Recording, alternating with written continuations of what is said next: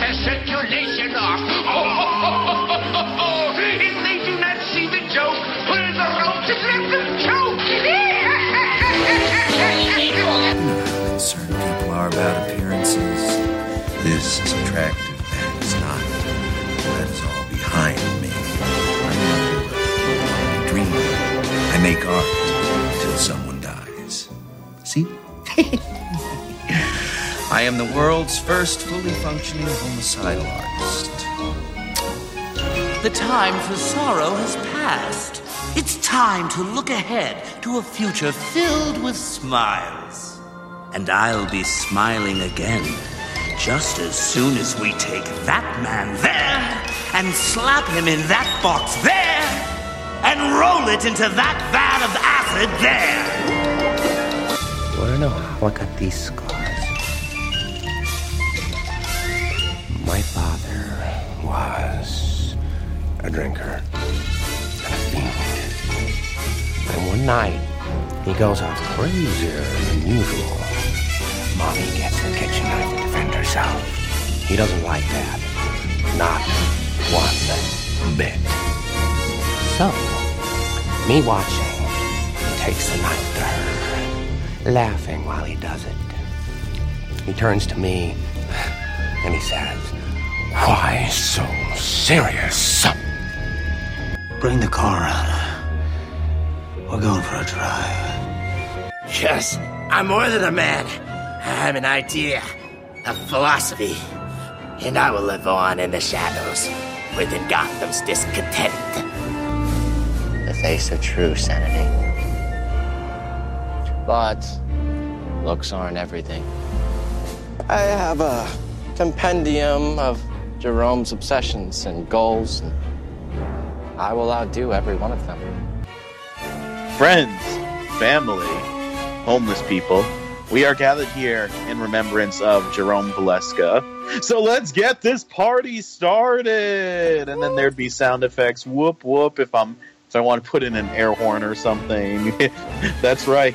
It is the wake of Jerome Valeska, that old corpse. Now let's all get drunk and play ping pong. This is the Gotham Chronicle podcast, Jerome's Wake. I'm Josh, and joining me as my fellow pallbearers is... I had a joke, but I forgot about it. This is Donovan. This is Harley. That's right. Harley is taking over for Jan this week for reasons. And this is what was this episode called? That Old Corpse. Yes, That Old Corpse. It is Jerome's Wake, and really we kind of only have one plot line this week. It's just like everyone's kind of tied into the same plot line of like the party of Jerome's Wake, and there's a few things going on. It begins innocently enough with Gordon breaking every single ethics rule ever and like offering to cut a deal with his ex-fiance so that she won't be charged for crimes. I thought that he was pretty on the straight and narrow in this. Was he trying to? I thought that he was saying I can help you. Give up Nigma and like I'll get you house arrest or something. Isn't that what police do? It's a little shady because you're offering a deal to a bank robber because you happen to share a home with her at one point. It's share a bed that like Nathaniel Barnes would call in the middle of the night to talk about how much people they're going to kill. Yeah. Watch season 2, folks. That was an actual scene that happened. You're going to be very busy. I'm so excited. It's 3 a.m., Barnes. Can we talk about this? I'll talk about like how you're just going to shoot a bunch of people that are going to be dead. And Barnes became a serial killer, and Lee became a bank robber. And Josh and I told Harry about that, and he man, up.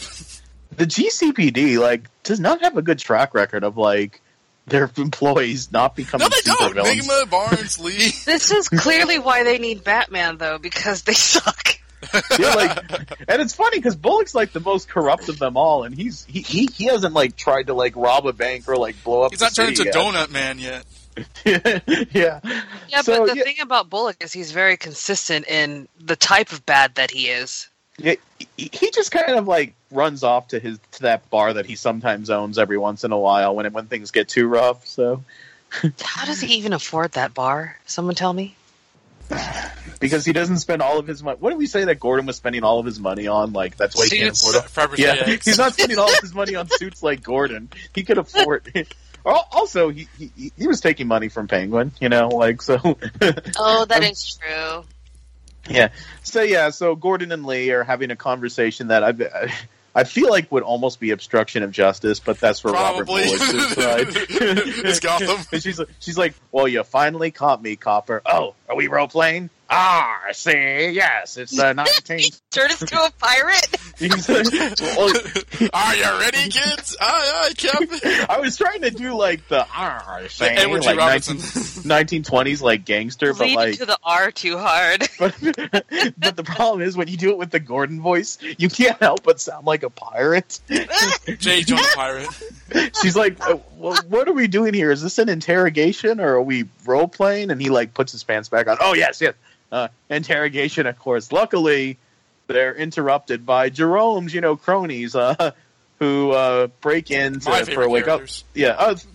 First, they do get that video from Lucius of someone who very obviously is Jerome. So, meanwhile, at various points throughout town, different characters are reacting to what's going on. Like Jeremiah's like, Bruce, Jerome's come back. He's like, no, he isn't. I'll take you to his grave where his body will be dug up. Ah! I know that you're really Jerome, Bruce. I'll kill you. Meanwhile, Penguin and Butch are watching TV. To which, like, Penguin's like, "Why are you so mad at me, Butch?" To which I'm like, "Are you kidding?" Butch said that too. He's like, "Are you kidding, boss? I mean, not boss, but like Penguin." Well, I'll crush your head like a grape. You chopped off my hand. You made me shoot fish. You. All the times that you've betrayed me, it's like, yeah, but I was just kidding. It's like, all right, fine. We'll find.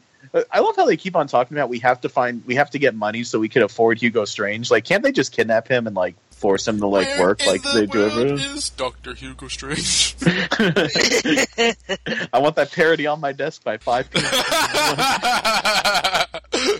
Awesome. Well, I sneak around the hospitals from Arkham to Blackgate. I make the monster man who have fangs and big wings. I'll make Butch into a man so he can marry Tabitha. Tell me where in the world is my Dr. Hugo Strange. Yeah, why would he be singing that about himself? Fuck us, because that's why. I think he's singing to Ghost Peabody. I think we have a talent with propositional singing. I think we really do. We flexed those muscles a lot this year. So Penguin and Butch, decide to go to this wake at the JSAPD because, they'll be able to find out the plan. And it's this weird, 7-step plan that somehow ends with, Butch getting cured when I don't know why they don't just kidnap Hugo Strange without the money. Yeah, Penguin says, during confusion there is, maybe Riddler said that, but, it's our opportunity to do something. Yeah, and meanwhile, Riddler, plans this heist to extract Lee from the JSAPD, so he shows up there too. There's almost a Nick Monopop moment, but they don't actually run into each other, but they both, break into that armored, van, within, a minute of each other, hooray, so the Riddler! Funny. I'm saved! So no, Lee's not in here. Yeah. Hooray, the Penguin! Which, every single Rogues Gallery member is known by their name. No? Then, a minute later, hooray! Balloon Man, you've come to save me. He rises up in his hot air balloon. Guy just kicks him in the face. Are you ever sorry for always being wrong? Sometimes. I'm sure that every other member of Batman's Rogues Gallery, hooray, it's Bane, who's somehow here. You've come to save me. I'm not in this series yet, Bane. Hooray, it's the Sirens. We're just here for, I don't know, stupid reasons. Hooray, it's Headhunter. Said nobody. The second one is my signature. I like we both did this at the same time. Yeah, thankfully no BS Sirens baloney in this episode. So the episode was better for it. Yeah. So Gordon does call Alfred to warn him that Bruce might be a target, and this part actually made me laugh because he calls Alfred and Alfred picks up. He's like, Alfred, it's me, Gordon, and I'm laughing Of course it's you. Who else has a voice like that? Like, he had to identify himself to Alfred. Joshua Lappen-Bertoni. Fair point, but I don't call Sean Pertwee on the phone, ever. So before anything else can happen, though, Alfred gets beat up, which means that, it's another hospital visit for him. We didn't find out what happened with that. That was a cliffhanger. Yeah, that's a cliffhanger. And let's see. So all that's going on. Gordon decides to, Bullock and Gordon have this plan about how they're going to, tear gas these people from the wake. Riddler gets in there to save Lee, and she's like, "Ow, Ed!" And they make out under the stairs like Patty Mayonnaise and Doug Funny. Yeah. You're so sexy in that clown costume. Did you bring one for me? No. A lot of role-playing jokes in this episode already. We're 2 minutes in. Yeah. I'm sure Jam will have something to say about that, because she always finds the undertones, about power dynamics and BSM and stuff like that. So BSM? BSM. Just bondage sadomasochism. Forget the dominance part. Well, everyone's dominant in golf. Right on cue. I don't know. We might have kids who listen to the show, but if they do, then they're corrupt long before now. Corrupt? I mean, they're just educated. Oh my God! A smart woman. Burn her. She's a witch. None of that this episode. So let's see. Out into the back to beat them to death. No. Yeah. Even though there was lots of plot lines in this episode, there was only one plot. Some tangents, but generally it was Jeremiah. Yeah, there was only. Yeah, there was only one plot line in this episode, but there was a lot of characters running through it. So Penguin and Butch kidnap a random Jeremiah person and torture him with chicken bones for information. I love Butch. He's just totally chill in his role. Jerome. He's like, all right, I'll do this, and he's like, you got to understand, I need to change back. I'm a freak. And it's like, no, you're just albino with super strength. You're fine. You missed an opportunity. Go on. I'm a freak. No, you're a weirdo. What the hell are you doing here? I don't belong here. I don't understand the reference. It's a reference to Radiohead. The creep song. I'm a creep. I'm a weirdo. I mostly know that from Community because Shirley's kids sang it during the Ass Crack Bandit episode. You've never heard the song by itself? Once or twice, but holy shit! I wouldn't it's the parody all the time. Look Grundy in the eye. He doesn't talk like that anymore, but it's not the Hulk. Well, but at the beginning of the season, he talked like that a little bit. Yeah. So that ties up those people. Let's see. So Gordon winds up in Jeremiah's little maze thing again, where he sees Harley Quinn. No, calm down, Reddit. It's Echo, who just texted me. It's Harley Quinn. Oh no, it's Harley. Wait, terrible voice. Yeah, it's not Harley, it's Echo, but that doesn't stop Reddit and YouTube from saying someone on YouTube put the Joker and Harley Quinn attack. They totally did. I saw that and I was like, what the f? Yeah. Well, and then this guy who was pretending to be a leaker, I have information about the next episode of Gotham, went onto Reddit and said, we're going to find out in the next episode that Echo's real name is... He's a liar and a leaker. We're going to find out in the next episode that Echo's real name is Harleen Quinzel, but then this leaker was proven to be fake. This because, leaker was choked by the real leaker on Well, there is a real leaker on Reddit, but who said this leaker is probably a liar because their Suicide Road said, "Oh my god, wait, you're the same person." Yeah. So then, as Gordon is watching this, he's watching Gotham on Hulu, and he says, "Wait a second, Jeremiah." He doesn't figure anything out. He just told everything. Einhorn is Finkel. Finkel is Einhorn. Oh my god. Anyway, so yeah, he sees the video and realizes, and Jeremiah wow, twins. Mr. Jerome unmasks himself as Jeremiah. So all these posthumous videos that we thought were of Jerome that he played before his death, it was actually Jeremiah in Jerome face. And I was actually honestly confused. So I was a little bit at first. The choking bit, what was going on there?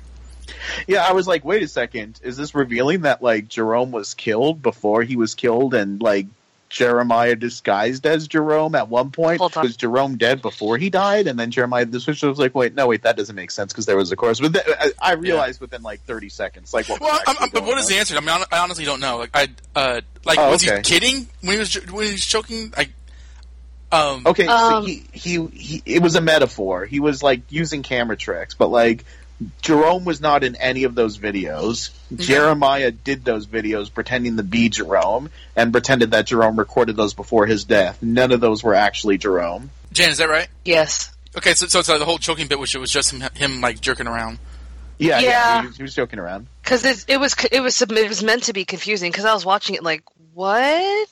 Because then you see him like dying, and it's like, okay, what? It's a metaphor for him killing his brother. There's a third Jerome twin.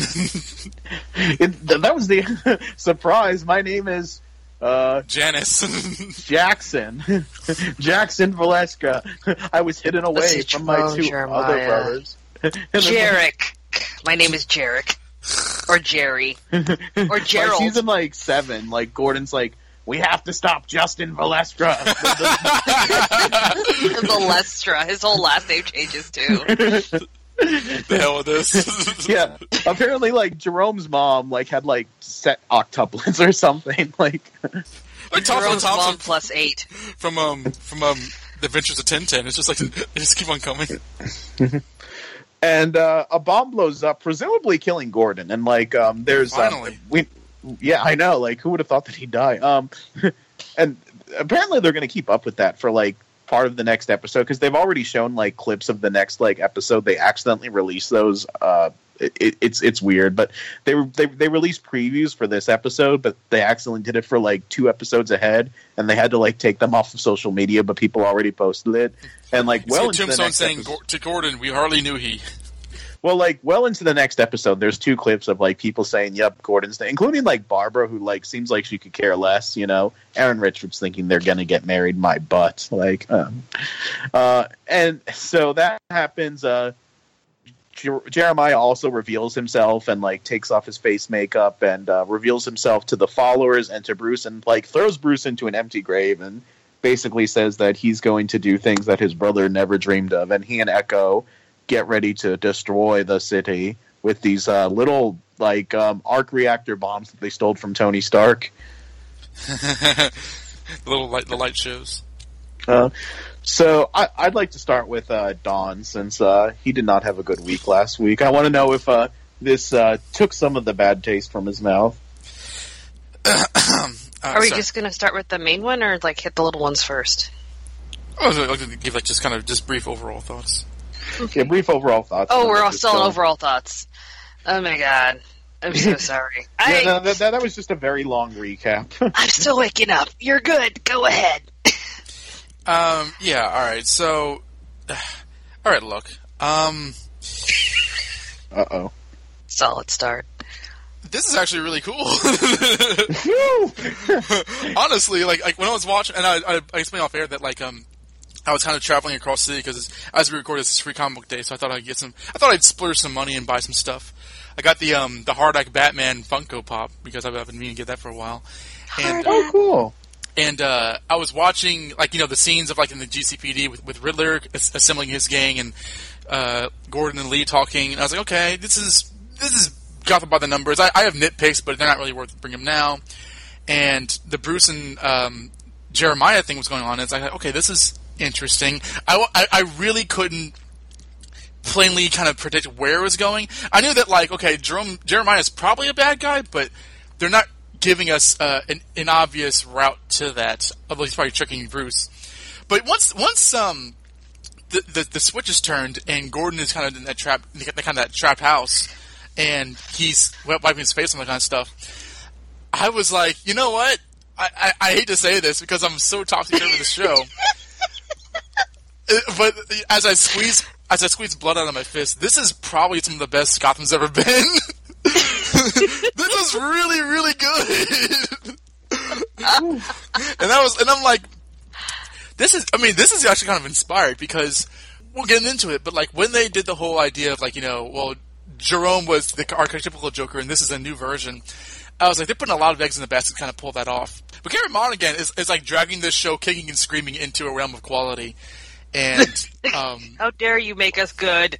Yeah, I know. It's like once he turned that gun on that guy, like Gotham kills people all the time, but like that actually had like an impact just because of the look on his face and like just the stuff he was saying. Like you hear that sound? That is a very bad sound. And like him saying, this is the face of true sanity. I was like, this is fucking.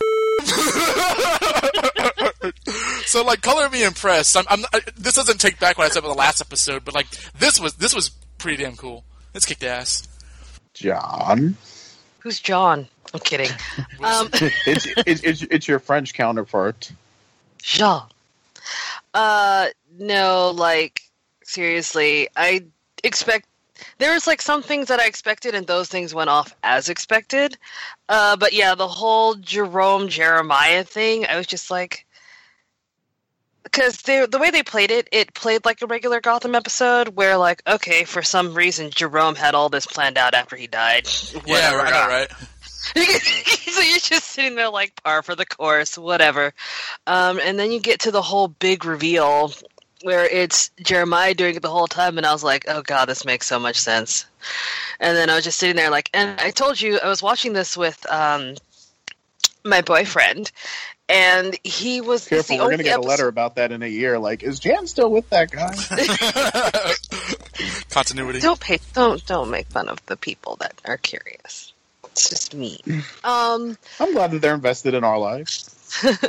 It's actually kind of weird because I'm not used to it. Not creepy, but weird. But yeah, so he'd never seen any other episode of this show, and he does not read comic books. So the most thing that he knows about Batman is that he's rich, has orphans, wears a bat suit, and drives a fancy car. That's about it. He has orphans. Yeah, that's it. So he was all like, yeah, no, this is like really good. And I'm like, I know. Like, he could hear me, like, because I was like, I'm really sorry I'm making you watch this. I just don't want to watch it by myself. And you're here, and it'll, like, be an experience. And he's like, okay. He's like, he was like, I was expecting this to be a lot worse. And, like, he was with me, and every time Jim did something, he had, like, every complaint that we ever had. He was like, but why is this happening? Good man. This doesn't make sense. He liked, like, we both, like, the Riddler and, Marina Baccarin. The Riddler and Lee was solid. I did like the random inserts of Penguin and Butch because they lightened up the mood, because that episode was like ridiculously heavy, and I was all like, this doesn't feel like a Gotham show. What's happening? Because, oh my god, they just need to make it the Jerome and Bruce show, and then just do that. It's Jerome fine. Dead. Yes, but you know what I mean. Like the Jerome Jeremiah, the Valeska and Bruce show. That's what I needed. Batman vs. the Joker #1 every episode. Yes. Oh my god, it's so good. When he turned around and said, "You are my very best friend," I was like laying on the floor. I was laying on the floor like, oh my god. Oh my god, Shipper. that was so good. That was me. But yeah, those are my feelings. This played with my expectations in a good way.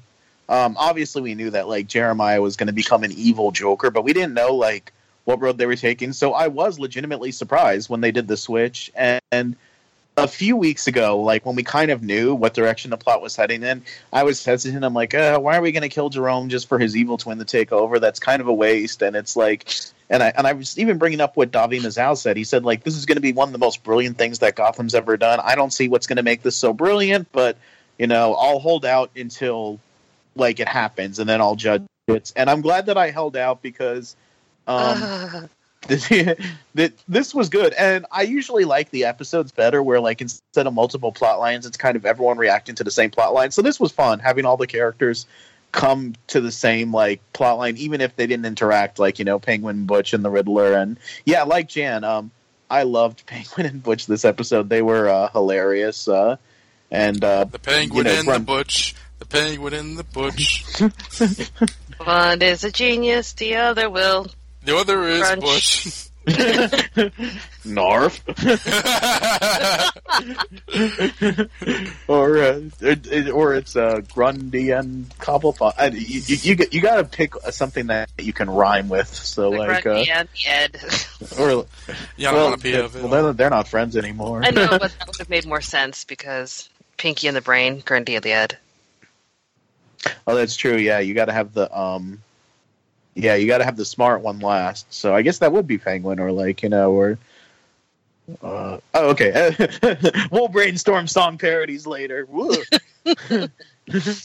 But yeah, generally, I liked this episode, and most of my thoughts about why I liked it will go over on our beat by beat. So our first discussion point that I'd like to do is Jeremiah, once he revealed himself, and how we thought about that. One of my biggest fears was that it was just going to be Jerome 2.0, and I was why kill off someone who's been doing this stuff for years if you're just going to have someone do the same thing. And I'm glad they put all those fears to bed for me with because I was okay, he's not going to be derivative of his brother. He threw his brother's diary in there, these are just insane plans.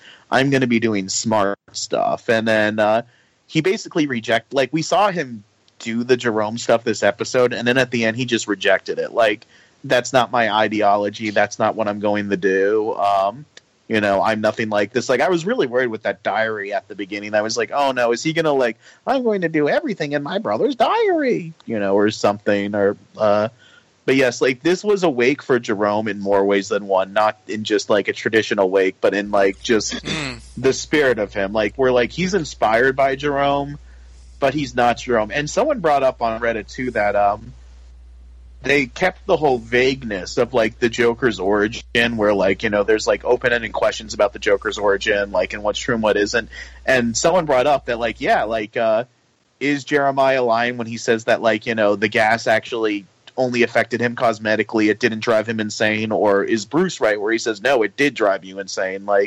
So was Jeremiah insane before or after the gas, or did the gas just affect him cosmetically like he claims? So I kind of like that too. But my only thing is Cameron Monaghan, they're both Cameron Monaghan, but Jerome was kind of like a Heath Ledger-ish Joker, I would say, whereas He was every Joker except for Jared.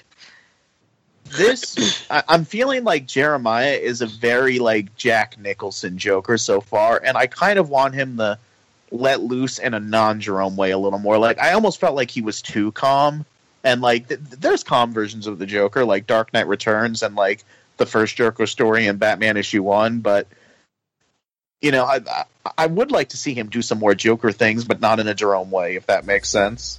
So what do you guys all think? Stealing children's report cards and stuff. I don't know. I feel like making meat pies.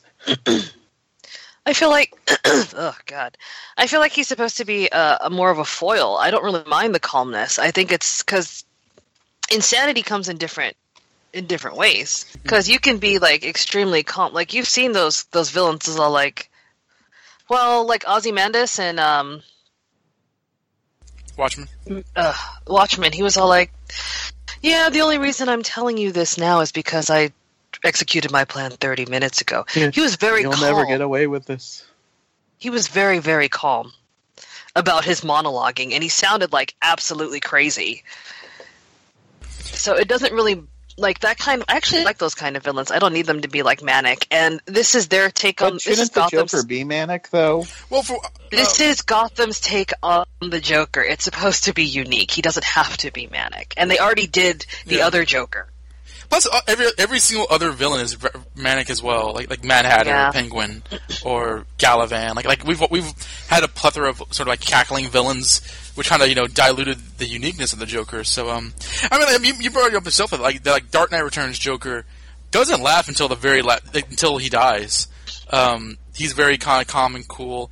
I was trying to think of more of a Grant Morrison kind of Joker who was really diabolical, but also kind of very kind of slick and smart and stuff. And as you bring up, the first time we see him in Bat number 1, he's not really like cackling all the time. He's just kind of carrying out his plans.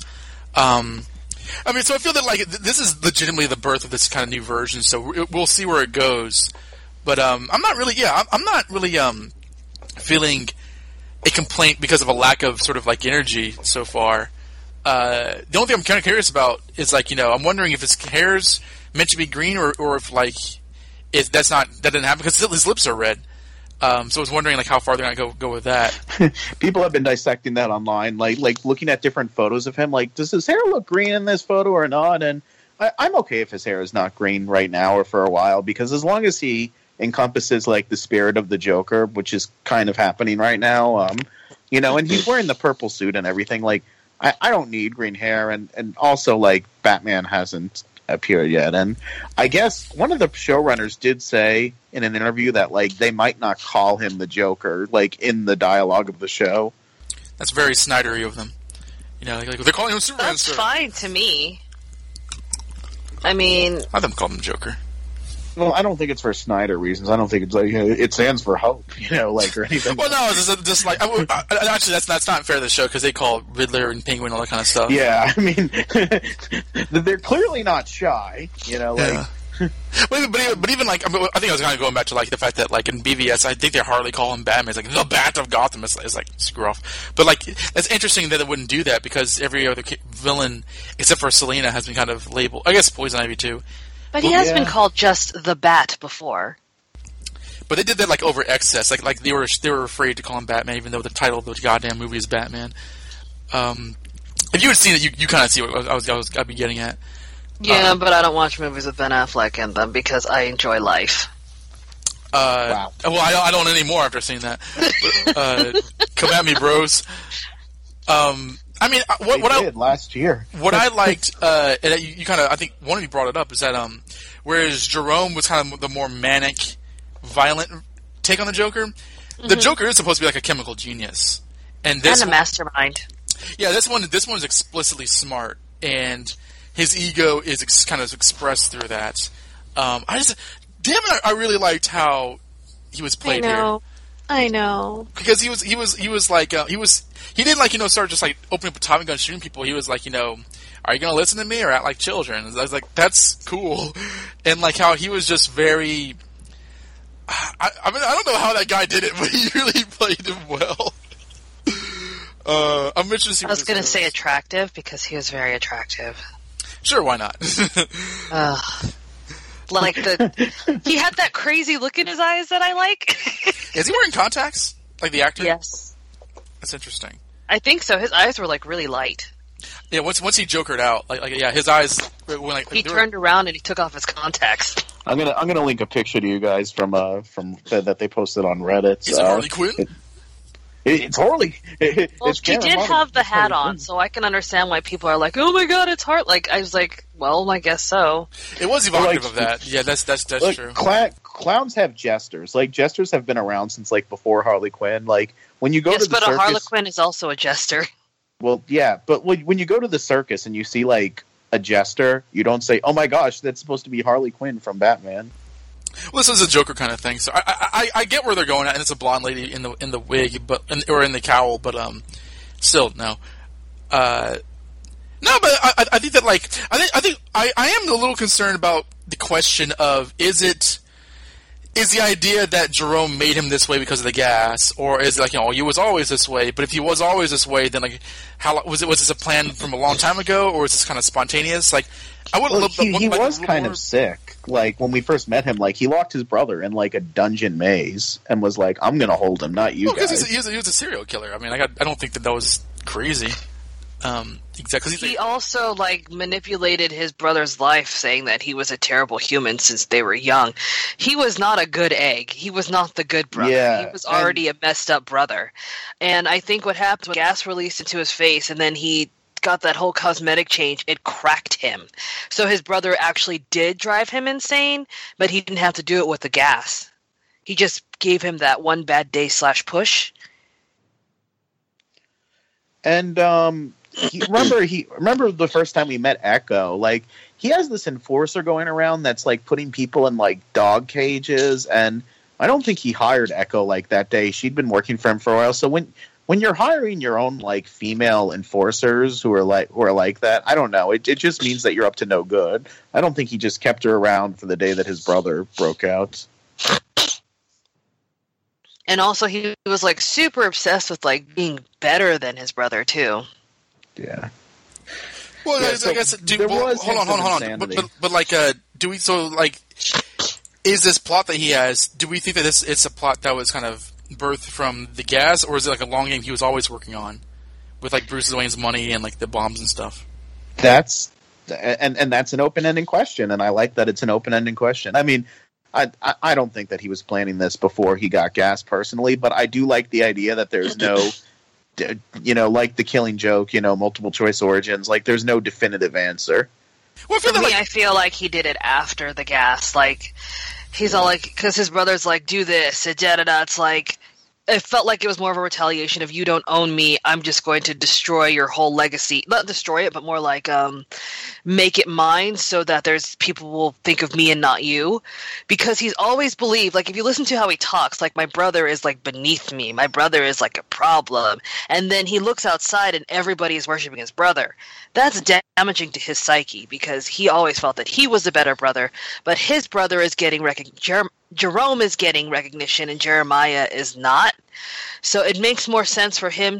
And he said this at the end of the episode, and this is what got me. In order to start a new world, you have to tear the old one down.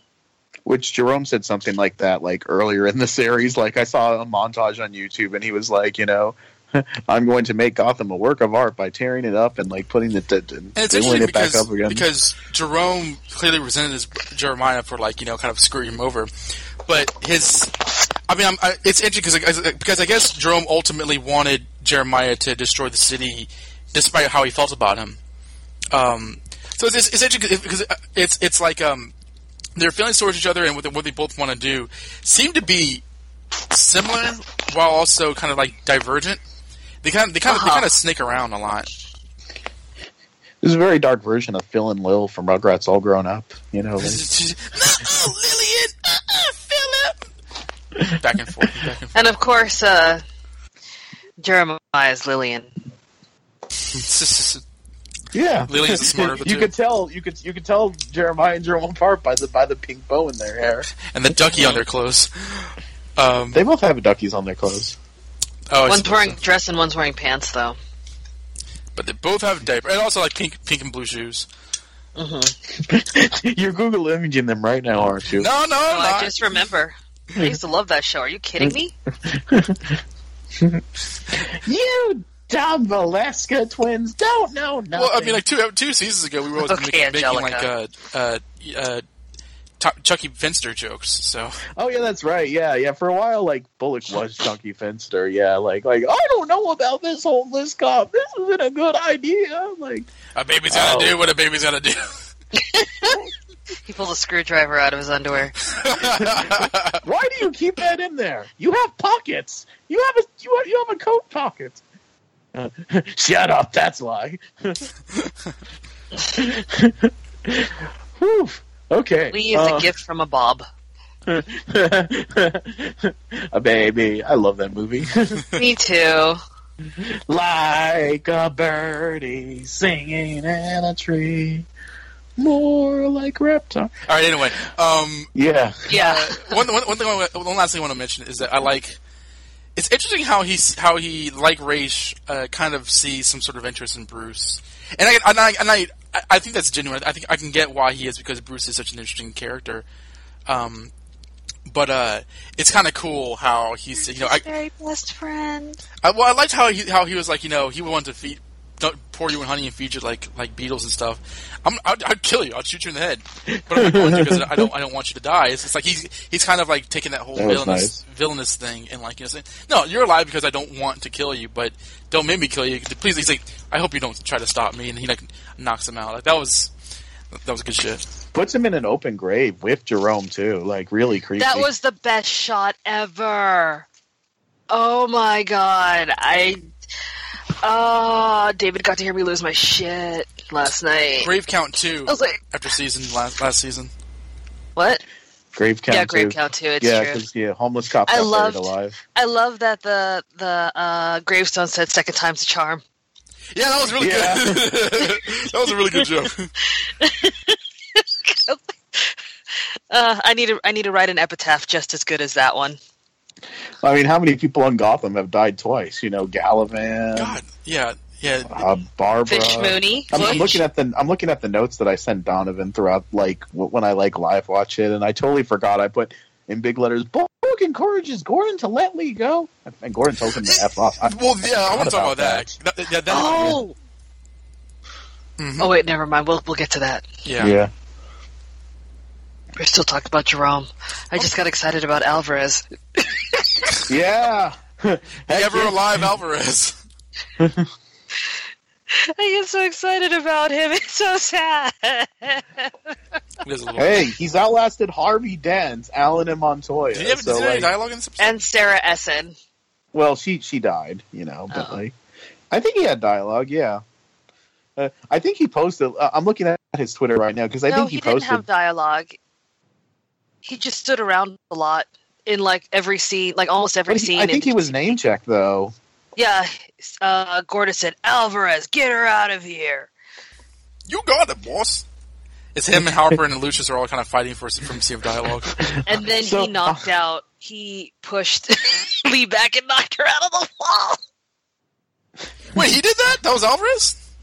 They were all backing up, and then there was a sharp jerk. Oh wow! I was driving. I must have missed that. In fairness, when I was watching, I thought that Lee just I couldn't see exactly how she got knocked back. It just looked like there was a scuffle. J.W. Cortez put on May 3rd, the night this episode airs, he said, "Keep your eyes peeled for your favorite Latino detective." Oh, that's so sad. Keep your eyes peeled, as though it's hard to find them. And then he put hashtag always Alvarez. God bless him. I love always that. That's I just clicked on the hashtag and see who else is posted, and there's some prom picture, us against the world, hashtag always Alvarez. Wow, that's sad. But yeah, let's go back to Jerome.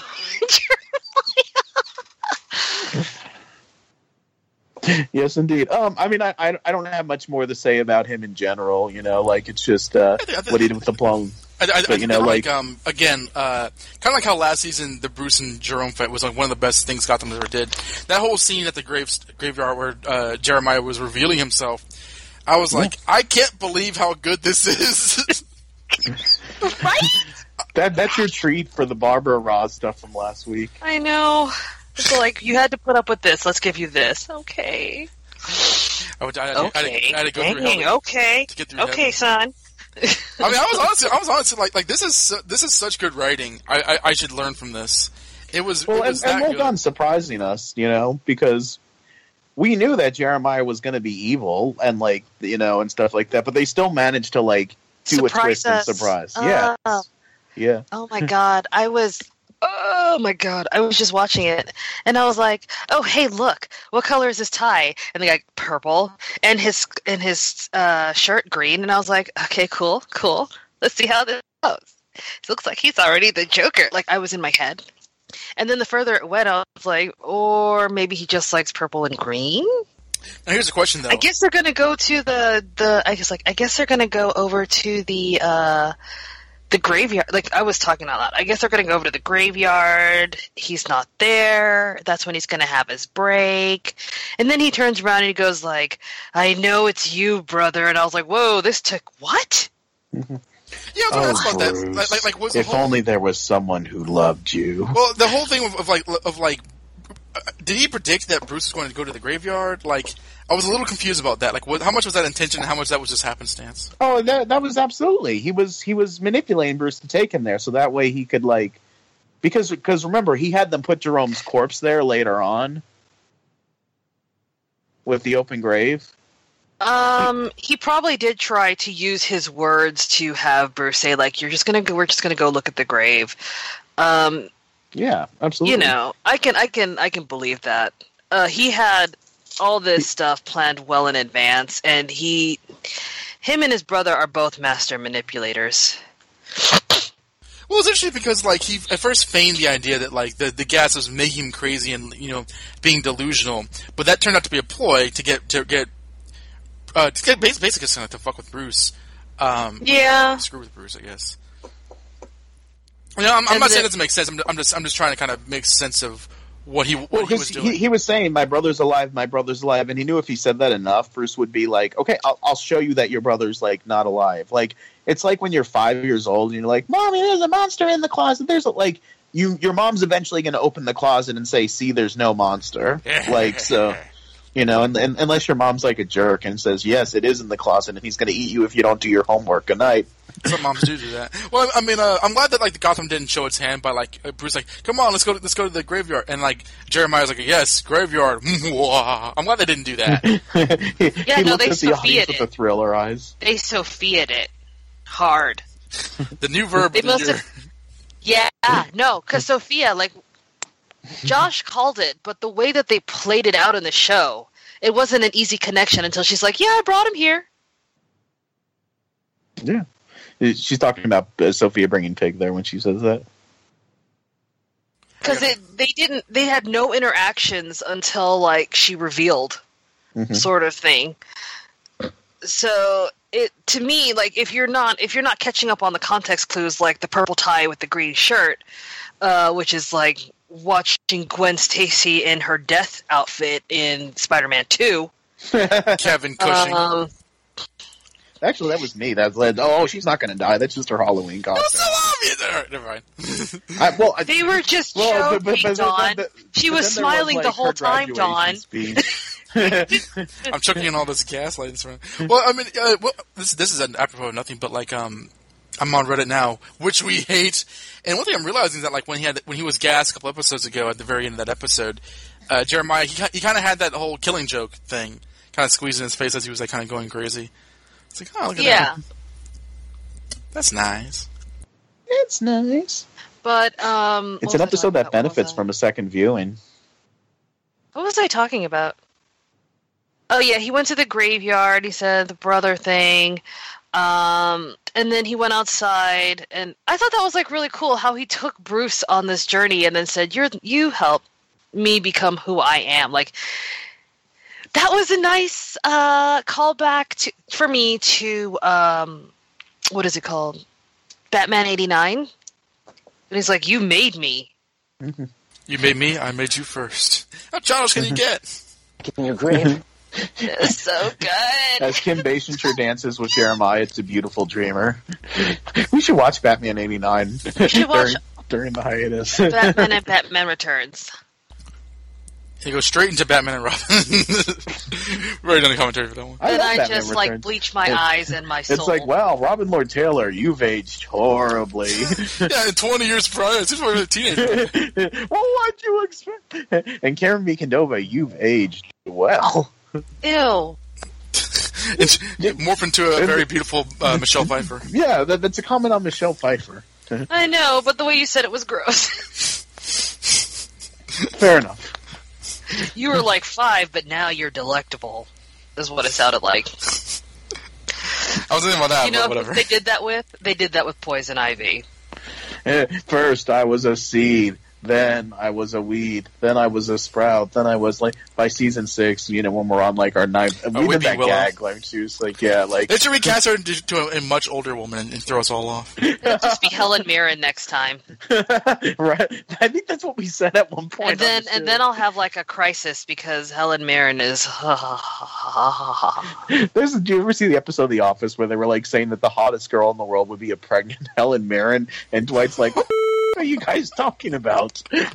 Because Helen Mirren is gorgeous. They were trying to make Pam feel better because she felt like she was ugly because she was pregnant. They're like, "Oh no, lots of women are like Helen Mirren. She's older and she's attractive. Oh, and if Helen Mirren was pregnant, she'd be attractive too." And then like, so it's like, "What are you guys talking about? A pregnant Helen Mirren is your ideal woman?"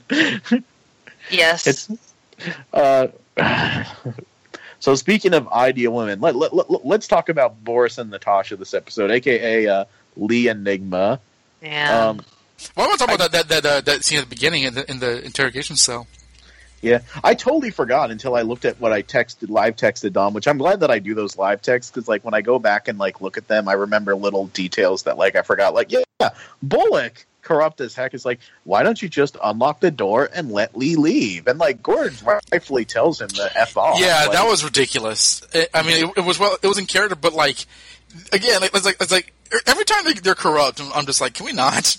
And I'm glad. I really liked.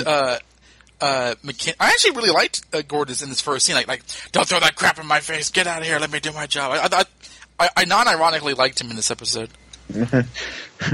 All right, Lee. There's only one way out of this situation, and it involves you, me, and a bottle of wine. Oh no! Don't do that. That's horrible. That's insidious. And she's like, "Come." She's like, "Come. Live the Narrows. You can be free." No, wait, hold on. What's the real estate situation there? When you say live in the Narrows, is there like an apartment available? You know, like does this arrangement come with a home? You know, hypothetically speaking. We have a free dumpster sold. Better than what I got now. I don't know. I don't know how much I like. If there's one thing I don't like with this episode, I don't know how much Lee turned into like a freedom fighter. It's like, you must fight the banks and the people who prey on the innocent. And it's like, okay, what? You're like, dude, you're partnered with the Riddler, okay? And like, like that was really like 14-year-old teenage anarchist is yeah, like, honestly, yeah, like yeah, we're learning about this now, and it's like that's why you're robbing banks for the little guy. Fight the it power. It doesn't really like, bother me so much. She teamed with Penguin like a month ago. if you remove the non-Lee elements of the situation. Oh god, like the whole robbing banks thing, like her reasoning and her mindset makes sense to me for the character. For the same one who left Stephanie Brown to die. And I'm just going to keep bringing that up. But by all means, it's one of the stupidest things that the comic ever did. Although, like, there was also that stupid moment in No Man's Land where she's like, Batman, you're Mr. Zsasz, the serial killer, is not the monster. You're the monster. Like, just stop that. Like, she did that all the time in the comics. She's like, yeah, she said that to Gordon. You're part of the problem. Because he is. Killer Croc, yes, the cannibal is not the monster. You're the monster, Batman, for trying Gordon to stop him. Said like, we get away with shit worse than this on the weekends, man. Let's just let her off, and I'm the only one here. Like, Bullock, stop telling me I'm corrupt, but you are corrupt. I know. How many ex-fiancés have I had to drag in this interrogation room? Ugh. Ridiculous. That should be his home. Well, it's funny because when he was fighting those Jerome people in the locker room earlier, I was like thinking of all like the jokes like "you bother me in my house," like. Oh God! If you had said you come into my house. I don't know if I said this on air, but like I was gathering when I was getting clips for the like Little Mermaid parody where like Lee says you live here and it's the locker room. I watched that scene again for the first time in years, and like. It was more horrifying than I remember. Like Marina Baccarin walks into that locker room and sees like the shirt hanging up and like Gordon's possessions there, and like it's horrifying. I'm like, wow. Like for some reason she didn't turn around and walk out the door right then and there. She just like dived into that relationship head first. Like, all right, here we go. Like nothing like getting into a relationship with a man who is not stable. And like, I can't remember that it was your idea to give you a job. And also, has another personality and also robs banks. And also kills people. Enigma, I mean, I'm just saying. What did you say? You're a riddle. That's the greatest thing you've ever said to me. Smartest man in Gotham. you try to be something else, I don't know. I mean... You're so upset. It is not like 1,000 miles away for her to like fight for the little guy, but like I found like Lee, you're committing crimes, you're robbing banks, you're breaking the law, and she's like, oh yeah, well I'm just fighting the corrupt banks. I was like, that's not what you say in that situation. It is when your boyfriend is a homeless cop. You say, I want a lawyer. You never read me my rights. Get Alvarez in here. Look, she understands. She understands. Oh my that. God, she has such a case against them. She's like, okay, I like the lawyer would be like, I move that this case be dropped. On what grounds? Well, on malicious prosecution, number one, you never read her your rights. Number two, apparently you offered her a special deal, like under the table, which you shouldn't be doing because of your previous relationship. Number three, you should have recused yourself from the case in general because you shot her husband a year after she miscarried your baby. Like, you can't be biased in your prosecution of her. Like, so the prosecutor's biased right then and there. The person who arrested her never read her rights. It's like... Did he also arrest her last year when she was on the Touch virus? I don't know. I don't think she was actually arrested. Like on the train? No, she was sent on a train to get out. She came back. She fell asleep, and the train came back. That's what she said in the in like an interview at Comic-Con. She's like... I know. That's where I got it from. Yeah, she just like wrote him a letter like, Dear Gordon, like Gotham will always be your home in a city of homeless, but I must go and never return until I return to the Narrows. If I want to end my life, I should start playing a drinking game with how many times you cram the word homeless into a conversation. Gotham will always be your home in a city of homeless. Yeah, she would write that into a letter. I want to go back and like listen to like season 1 of the podcast to see like how this homeless thing like just grew, like. But the scene was there in the pilot. You tend to latch onto things that you like, and then you run them into the ground until they grow up the other side. Well, I mean, there's jokes on this podcast that kind of like naturally went away, like Barbara Keene being Kermit the Frog, Bullock being Chucky. I never understood that at all. That was. We were drunk one night and recorded it. Yeah, you guys were like die laughing, and I'm just like, I don't understand this. And you kept like saying, she's the frog, and I'm like, okay. And then it went away because it didn't make any sense. It went away because Barbara went crazy, and like the frog thing was like the least of our concerns. Like, but yeah, there's jokes like homeless sex and riddle sex, and then there's other ones that just like kind of never really. Well, homeless sex goes under homeless, right? Riddle sex is when it's Riddler. Yeah, that hasn't happened in a while, so. I don't know. I think it was about to happen under those stairs. Yeah, I was sitting there like, is this happening? And then Fox was like, no. You used to work here. Actually, they both used to work there. God. Yes, they did. When she says, you've changed so much into a friend of mine, Ed, I was thinking, Kringle! And then I stopped because I didn't care. But like, it is interesting how that's... Neither did Lee. That's honestly, I'm still not entirely buying this relationship, and like. Well, they were like friends for like not that long. Were they friends before she started working there or after? I remember. I don't think she would have known him before she started. He liked her, like not kind of crush on her, but when she worked there, he liked her because she treated him with more respect than the previous medical examiner did. No, I'm talking about Kringle and. Oh, I mean, yeah, we were told that they were friends, and we saw them like socialize like once or twice. But she brought it up at the beginning of the season, though, which is why it's still I'm viable. sure in off-panel land, they constantly went out drinking with Harvey Dent and Alan and Montoya, and like had girls' nights out. I kind of feel like maybe they started being friends because she was the only other female in the department at the time.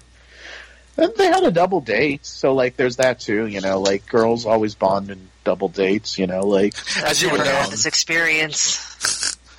In fiction, they do. Yeah, I haven't double dated often. There's probably a good reason for that. I think my last double date was high school. 2 years ago.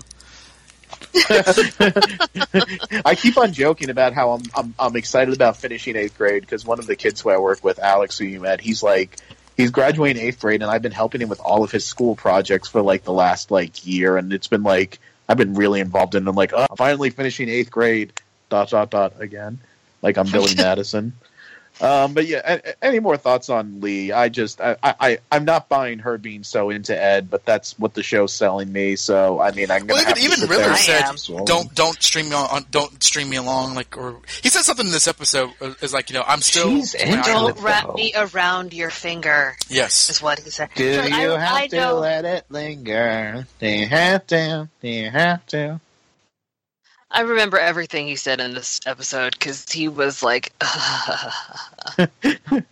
That's like Jan's catchphrase. Especially in that clown costume. Oh. Except for the clown costume. But he's like, "This will be easier than I thought." Opens the thing. The Riddler! We're saved! That was nice. That was such a nice, fun beat for that guy. He will be remembered. One thing that I do like is, like, he's not doing any murders while he's with her. Like, he's like, we can't use any lethal forces because then Lee won't be happy with me. So at least there's that. Like, if she was, like, standing by and, like, condoning him killing people, I'd be a little more upset. Yeah, that's a really nice touch. Yeah, that would really be annoying. I'm not sure where this is going because I feel that like when this show ends, I can't imagine the Riddler and Leslie Tompkins continuing to be a thing. It's interesting to explore, but like I feel that the show itself is having us question what she thinks about him. And even though she's saying that she likes him, she likes how he changed, and she values him as a friend and maybe more, something like that. I feel that the show is. I think that there's something to Leslie that is being kept close to the chest, and I'm interested to see. I mean, I thought that with Ra's al Ghul, and I fell on my ass, so maybe it's not true. But I'm wondering. We have 2 more episodes. Yeah, and it's no man's land. It is no man's land. Like, what if that doesn't mean what we think it means? What if at the end of, like, Gordon's actually dead, and then the next episode, like, Bullock and Lucius, like, Bruce all die. So, like, the next season is no man's land. There's no man. It's just going to be Barbara, Tabitha, Selena, Lee. Bruce is suddenly a Brusa. He gets the sex change. He's Kate Kane. He doesn't need to have a sex change. He just needs to switch his gender. I've run out of women. Like Tabitha. Well, it would be the Sirens, and I guess Sophia Harper can wake up runs from the her GCPD. And there's no crime at all because, like, and Echo. women run the world. Oh yeah, Echo. Yeah. I don't have that much to say about Penguin and Butch that I didn't already like joke about. They're so funny. Yeah, I mean, other than I like them, they were funny, and why are they thinking that they're gonna have to pay Hugo Strange? They can just like force him to do it like everyone else has. Hugo Like Strange is taking us back to Vegas. His voice. Yeah, like Fish Mooney, like when she wanted Strange to like cure her, she just kidnapped him. She wasn't like, we must find a way to raise $10,000 so we can pay for Hugo Strange's treatment. She's not Paul Lynde. Fish, look, there's a talent contest on TV. Like a singing group wins $10,000. Yo, get them, Scouts. like the Brady Bunch had to do in that one episode. What the hell do you think Jada Smith sounds like? Oh my god, I had such a huge, like... Oh wait, never mind. I did really like their whole Laurel and Hardy act. It was fun. Yeah. I did enjoy, like, he was giving him, like, that whole background story, and I was like, oh yeah, this guy is, like, totally scared. And then Penguin goes, are you done here? I just want to make him pee his pants. And then they both just smile. And they're and I love how, like, because they tore down, like, the set for Gordon's house to build this Falcone house, they can't just like let the set go unused. So like they're that line, squatting. Like, yeah, they're squatting in Falcone's mansion. Like, why didn't I think of that? Right? Oh my god! But like, yeah, actually, like, yeah, like Carmine's dead, Sophia's dead. Like, no one's Mario's dead. That was an interesting thing. Yeah, they're like in the Falcone home. That wasn't Mario's dead for sure. Yeah, like until Alberto Falcone, like, knocks on the door, like, with his suitcase. Like, yeah, no one's using that house. Like, he's a dead man walking if he shows up on that show, though. Who? Yep, Alberto Falcone. It's true. Falcone's other kid, like that bloodline is just going to be wiped out by Gordon and Lee. Coma. Yeah, but I don't see her walking around and doing things, so.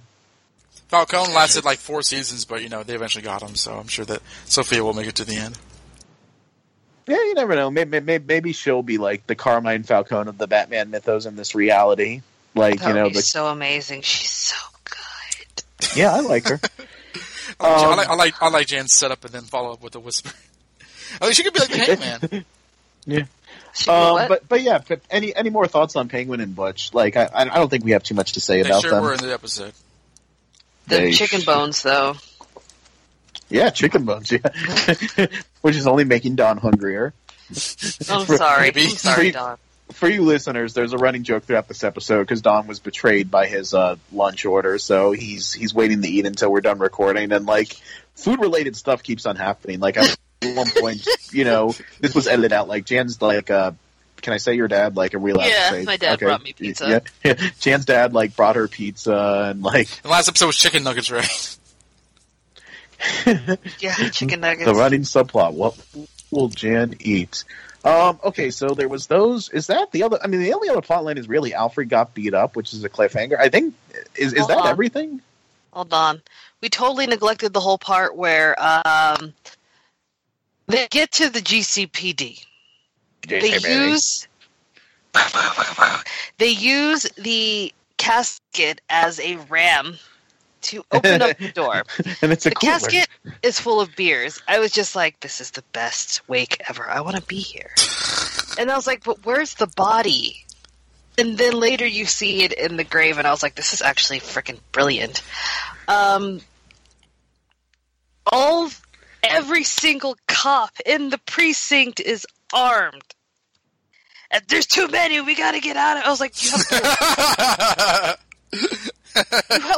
what? But it's bullets. But it's closed. It's a very, very closed space where like you can hit someone. Aw, they're marksmen, Josh. They can't hold on. First of all the cops are on one side. They've all backed up already. They come through the door, which is a bottleneck. You can shoot them. But they were like, oh no, there's too much, we gotta run away. And I was just like, oh, okay, I guess. And then they run out of there. Like, if you want to say like, oh yeah, they didn't want to hurt the civilians, they're just crazy. That's one thing. Eventually they're gonna run it. Guns have to reload, and there's a lot of people, and I think that their plan, for once, their plan wasn't completely stupid. Like, it actually worked. So, aside from the GCVD being damaged because of this wild kegger. Bullock took the beer out of the coffin and drank it. I was like, why would he? Of course he would. He handed it to Harper. He handed one to Harper, too, and she just held it. She was like, thanks. I love nobody Harper. said anything. And I was just like, you know what? After that kind of day, I wouldn't either. She's like, yeah, just have the beer. I love Harper being the straight man to Gordon and Bullock. Like, I want her and Alvarez. Gordon and Bullock, yeah. Like, I want there to be an episode where like Gordon and Bullock are like missing for the entire episode. So it's like Alvarez and Harper have to like solve the mystery, and they solve. My favorite thing is that you said you ship them when Alvarez is married with 2 kids. What? Mentioned in the first episode. Really? Yeah. I mean, maybe he got a divorce. No. Well, he left his wife after Poison Ivy, obviously. or maybe we know that Harper's not his wife. Yes, we don't. I mean, what is one trying to say? Like they would have mentioned that. Like, here's his wife, Harper, whose last name is Harper. Just trying to hold on to that fickle hope that they're together. She's independent of her husband. Like, her whole identity isn't I'm Alvarez's wife. You know, when you introduce someone, you're not. I mean, it's not like I have his kids or anything. She has her own job. Josh, what are you arguing? Josh is just trying to keep his ship alive. The stakes aren't that high. I just remember, Did like, really he was at the interview, pilot? was like, I secretly shipped them because clearly Alvarez cheats on his wife with Harper. I don't like. Did he really say that he had a wife? Go back and watch the first episode. It's the pilot, like, I got right? a family I need to take care of. And then he's like, yeah, I'm going to do the right thing so that my kids have a good example. Wait, hold on. Okay, hold on. Was this the pilot? No, it's not the pilot. It was like the first episode or the second episode, whichever one he switched over to helping Gordon. I'm on YouTube. There are videos of Alvarez somehow. Of course there are. Alvarez attacks the GCPD. Sizzle reel. Gordon says up to Plas. J.W. Cortez. Party massacre. Bullock stands up for Gordon. I mean, does he specifically say wife? Because you could have a kid without having a wife. No, Josh, I'm not going down this road. He's got a family. Let's ask the writers. I will. There's not enough time for me to like actually look up the scripts while we're recording right now, so we will table this and get back to the. I like how you're like, well, now it just means he doesn't have a wife because I want him and Harper to be boning.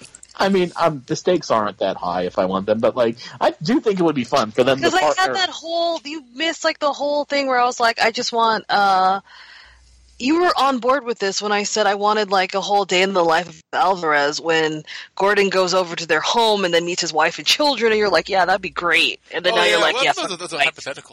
Yeah, I thought it was a hypothetical wife and kids. Like, we don't know what his life is. But I would like an episode where they team up, even if it's a platonic team up, Alvarez and Harper, and like Gordon and Bullock are missing, and they just like solve the plot of the week. Basically, in, like, Rosencrantz and Guildenstern are dead. Well, the episode. They solve the plot in like 10 minutes because like without Gordon homeless copying everything up, like, you know, like they're actually competent. Like, oh wow, you know, we did it. You know, and also Lucius will be there. Yeah. Just make all the supporting players of the G. Like, can we really manage the GCPD without Gordon and Bullock? Spoiler alert: yes, we did. And like the plot's over in 10 minutes, and they just spend the rest of the episode like, you know, having a dance party or something. That'll be the musical episode that all the other shows have done. So the Food Cotton Cricket says the next episode is called One Bad Day. As Gotham falls into complete anarchy, a team of unlikely heroes step up to save it. Bullock takes the lead at the GCPD, and Bruce's psychological limits are tested as those close to him are put in danger. In the all-new A Dark Knight, One Bad Day episode of Gotham airing Thursday, May 10th, 8 to 9 p.m. Eastern on Fox. Guest starring Cameron Monaghan as Jeremiah Valeska, David W. Thompson as Scarecrow, Peter McRobbie as Mayor Pritchard, and Shiva Selvan as Lelia. Lila. But it's not spelled Lila. Lelia? L-E-L-I-A? Lelia. Have they said her name out loud in the episode before? I don't think so. Shiva Kalasan guest stars as a character. As Barbara Keane's sycophant. All right, and they did accidentally release a few clips from that episode. Like, and if you want to know where to find them, they're on YouTube, because even though Gotham's official page took them down, like other sites had them reposted. So, like, looking forward to next week and seeing what Catwoman versus Scarecrow. Because oh my god! Oh yeah, you just watched the promo? Yes, I did. Yeah. It looks like so good. Tear gas Bruce. Yeah, I'm hoping 2 more episodes left. This is nuts. We're getting close to the season finale. Season 4 is almost I would say done. this has been a short season, so like it sounds about right. It's just as long as every other season's been episode-wise. It just doesn't have the insane like breaks that season 3 had, where it's like, okay, we're back for 2 episodes, now a 9-month break. Like, did you watch the promo for the next one? Because it looks like Jeremiah gets a little, not as manic, but he gets a little bit more animated because it shows him screaming.